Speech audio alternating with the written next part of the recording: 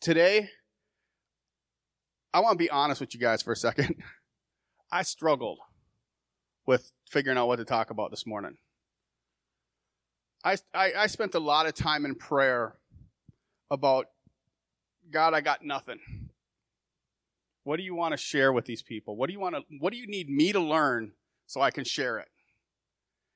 And it kept coming back to a couple of cool things that we're going to go into here in a little bit. But today what I want to talk about and what God really talked to me about this week was dialing it in. We need to clear our focus.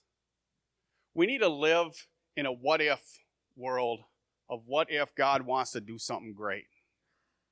And let that what-if overcome the fear of what if something bad happens. A quick illustration this morning is a young boy traveling by airplane to visit his grandparents sat beside a man who happened to be a seminary professor. The boy was reading a Sunday school take-home paper, and the professor thought he would have some fun with the lad. "Young man," said the professor, "if you can tell me something God can do, I will give you a big shiny apple." The boy thought for a moment and then replied, "Mister, if you can tell me something God can't do, I'll give you a whole bushel barrel of apples." Do we live by what we know God can do and not what we can't? Too often we put too much emphasis on what I can do and what I can't do and what God's already done. So that's why I'm talking about we need to dial in our vision. We need to clarify our focus. And is our focus on fear or is it on faith? Do we live by what we think might happen or do we live by what God might do if we do something? Planting a church is a great example of that. There's not a lot of statistics that prove church plants work over the long haul. In fact, the sad part, I think, is within the first 5 years, the majority of them struggle or close. What's that? Yeah. 3 to 5 years. It's my personality, just to warn you guys, I'm a fighter. You tell me I can't do something, I'm fighting to prove that we can do it. My personality has always been, don't tell me why we can't accomplish something, help me figure out how we can accomplish it. I'm not an excuse guy, even for myself. In fact, I'm harder on myself with excuses. If I try to come up with an excuse, I will beat myself up for it. Because what if God wants to do something great through you? Do you really have the guts to miss out on that? See, that scares me more. It scares me more to miss out on what God might do than what he might not do. Because I can get over what doesn't happen, but do I want to live with the regrets of what might have happened? And we're going to look at some stories this morning in the Bible that talk about that. People who lived you're going to hear words like even if, or perhaps, which are both just ways of saying what if. They're both just ways of clarifying, what if God does something great? And what if he doesn't? Is it going to change how I live? Because we do that, don't we? We pray for something to happen, and then when it doesn't happen, we start questioning God, like he's no longer good. God's always good. Our circumstances may not always be good. I'm pretty sure Jesus' circumstance on the cross wasn't good. But his Father was. He cried out, didn't he? My God, why have thou forsaken me? Stole that from David. Why? Because he understood, what if God wants to do something great? I don't want to miss out on it. I don't want to miss out, and I don't want us as a church to miss out on what God has for us. So we take chances. Why? Because what if God wants to do something? That video we showed of that land, that's the land we purchased this year. Why? Because what if, and God did give us that land. What he gave us that land for is a blessing. Where the land is a blessing. How we were able to buy the land is a blessing. Why? Because we had a dream that said, what if God wants us to have this? We're going to live, we're going to pray, and we're going to stay the course by faith in Jesus. We have to stay where we're planted. Too often, it's easier to throw in the towel. And some of you guys can look back on your life, and I did this week as I was writing this. There are times in my life I threw in the towel before I should have. I saw that cool meme that cruises around on Facebook all the time. When we're ready to throw in the towel, God grabs it and throws it back and says, wipe off your face, you're almost there. We're going to go through things. We're going to have problems with things. But too many people today live by the what if something bad happens, I don't want to take a chance. What if they don't like my picture on Facebook and I don't get enough shares and likes? People won't like me anymore. They don't like me because I don't have three. I don't. Facebook, social media has redefined friendship and redefined how we see ourselves. If they don't get 300 likes on their Snapchat story or their Facebook page, they think something's wrong with it, so they got to do the next thing. But God's saying, what if you stayed planted right where you're at and you let me grow you to what you need to be and not worry about what other people tell you need to become? We live by, what if it doesn't turn out the way I want it to, God? What if this church isn't as successful as what my vision is for it, God? Does that mean I'm a failure?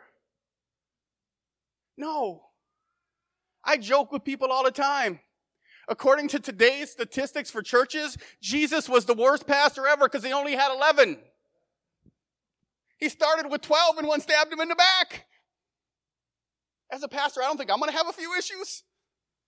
Jesus was the Son of God. Dude had a guy that betrayed him. He had other people that turned away from him.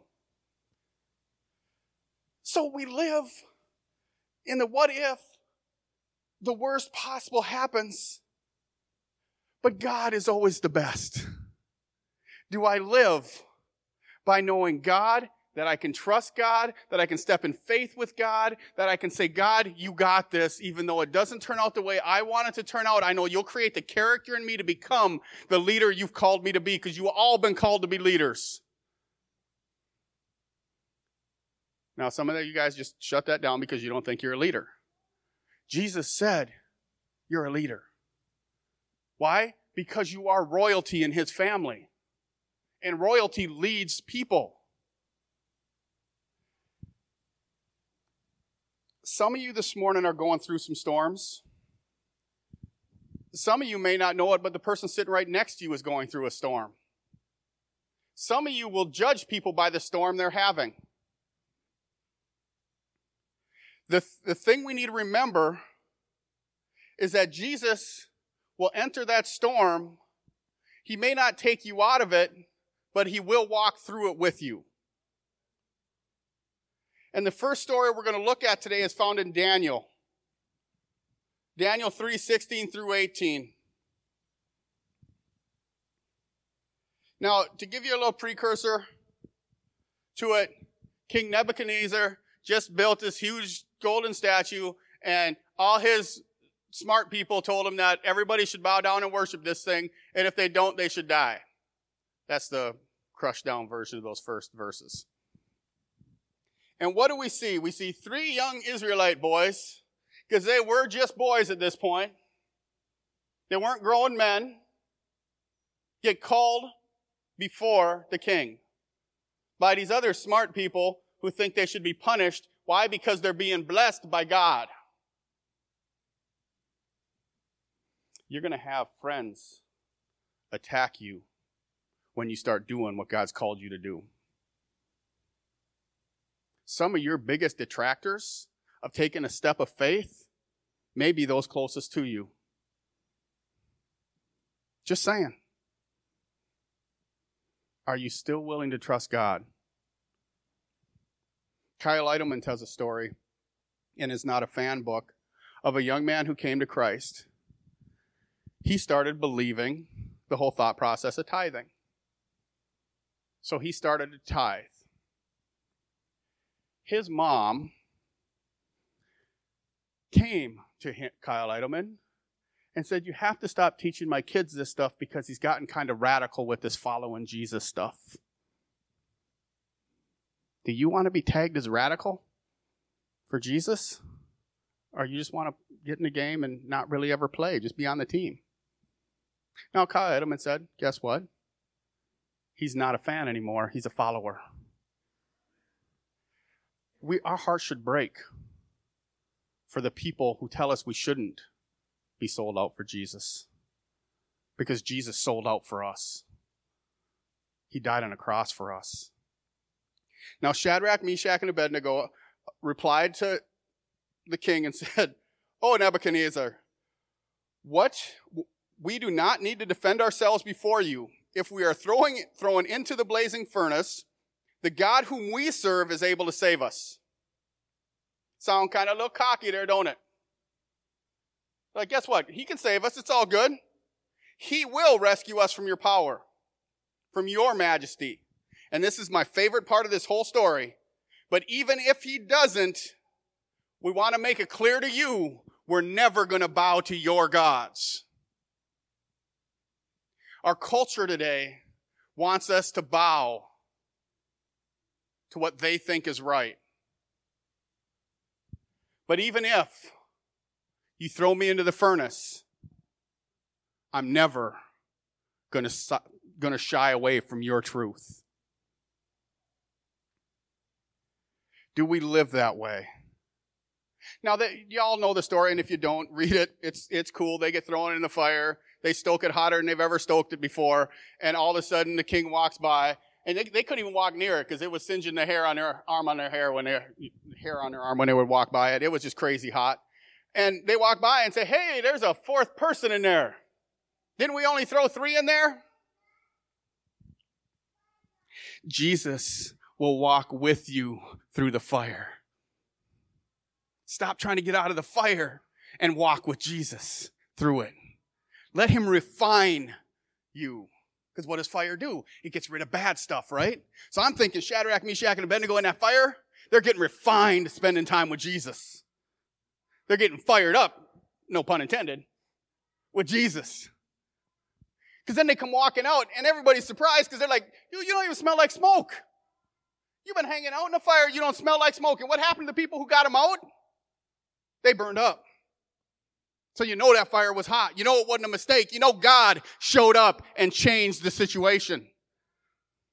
We sometimes have to hang on through the fire, and God will change the situation. We got to step through that fire and say, "God, I'll meet you on the other side." We listened to a song this morning that says, "God, set a fire in me." There's no place I'd rather be than in your fire, God. Because he will refine it. He'll take out what doesn't need to be there. He'll take out what we can't take out and change us. In 1 Peter 3:14 through 15 is another even if statement. And Peter says, "But even if you suffer for doing what is right, God will reward you for it. So don't worry or be afraid of their threats. Instead, you must worship Christ as Lord of your life. And if someone asks you about your hope as a believer, always be ready to explain it." So we see another even if statement. Even if you have friends tell you it's not worth it, I got you, is what God's telling you. Do we live with a focus of faith on eternity, or is it a temporal focus of faith of only what we can see? Do we live our lives? Do we live our faith by what happens today, not by God is good all the time? How many of you this morning, if you're honest, sometimes get tired of waiting on God to do what only he can do? You can all shake your head yes, because we all get there. We suffer. We get derailed. We get frustrated. We still don't see anything happening. God, why aren't you doing this? But this morning I want to tell you, you may be one decision away from changing the course of your life by just saying, through that storm, God, you're good, and I'm going to walk with you. I want to encourage you this morning by my big thought statement for this morning. What if God wants to do something great through you? Every decision I look at for myself and for this church goes through that filter. What if God wants to do something great? And then we pray about it. And God will give us a yes or no on it. There's things we haven't done because God didn't say it was a good idea. He said, you're getting ahead of me. That's for down the road. Wait a little bit. But I'm like, God, I want to do it now. What if we change our mindsets from what we can't do to what God can do through us?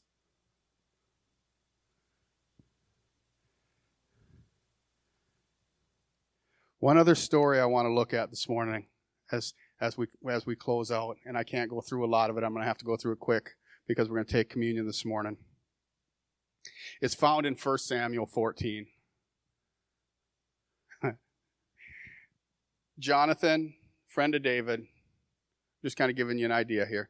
They're facing 3,000 Philistines who have spears and swords and everything else. They got plowshare. They got pitchforks and plowshares. They don't have real weapons because the Philistines wouldn't let them have any metal workers. So they couldn't design any of this stuff. If they needed any of their stuff sharpened for their work, they'd have to bring it to the Philistines to get sharpened. So now you got 3,000 guys in an army, or 3,000 chariots, I should say, in the army, showing up. Saul and his people have 600 guys with pitchforks. The odds aren't sounding very good to me. And Jonathan in verse 1 of chapter 14 says, now the day came that Jonathan, the son of Saul, said to the young man who was carrying his armor, come, let us go over to the Philistine garrisons on the other side.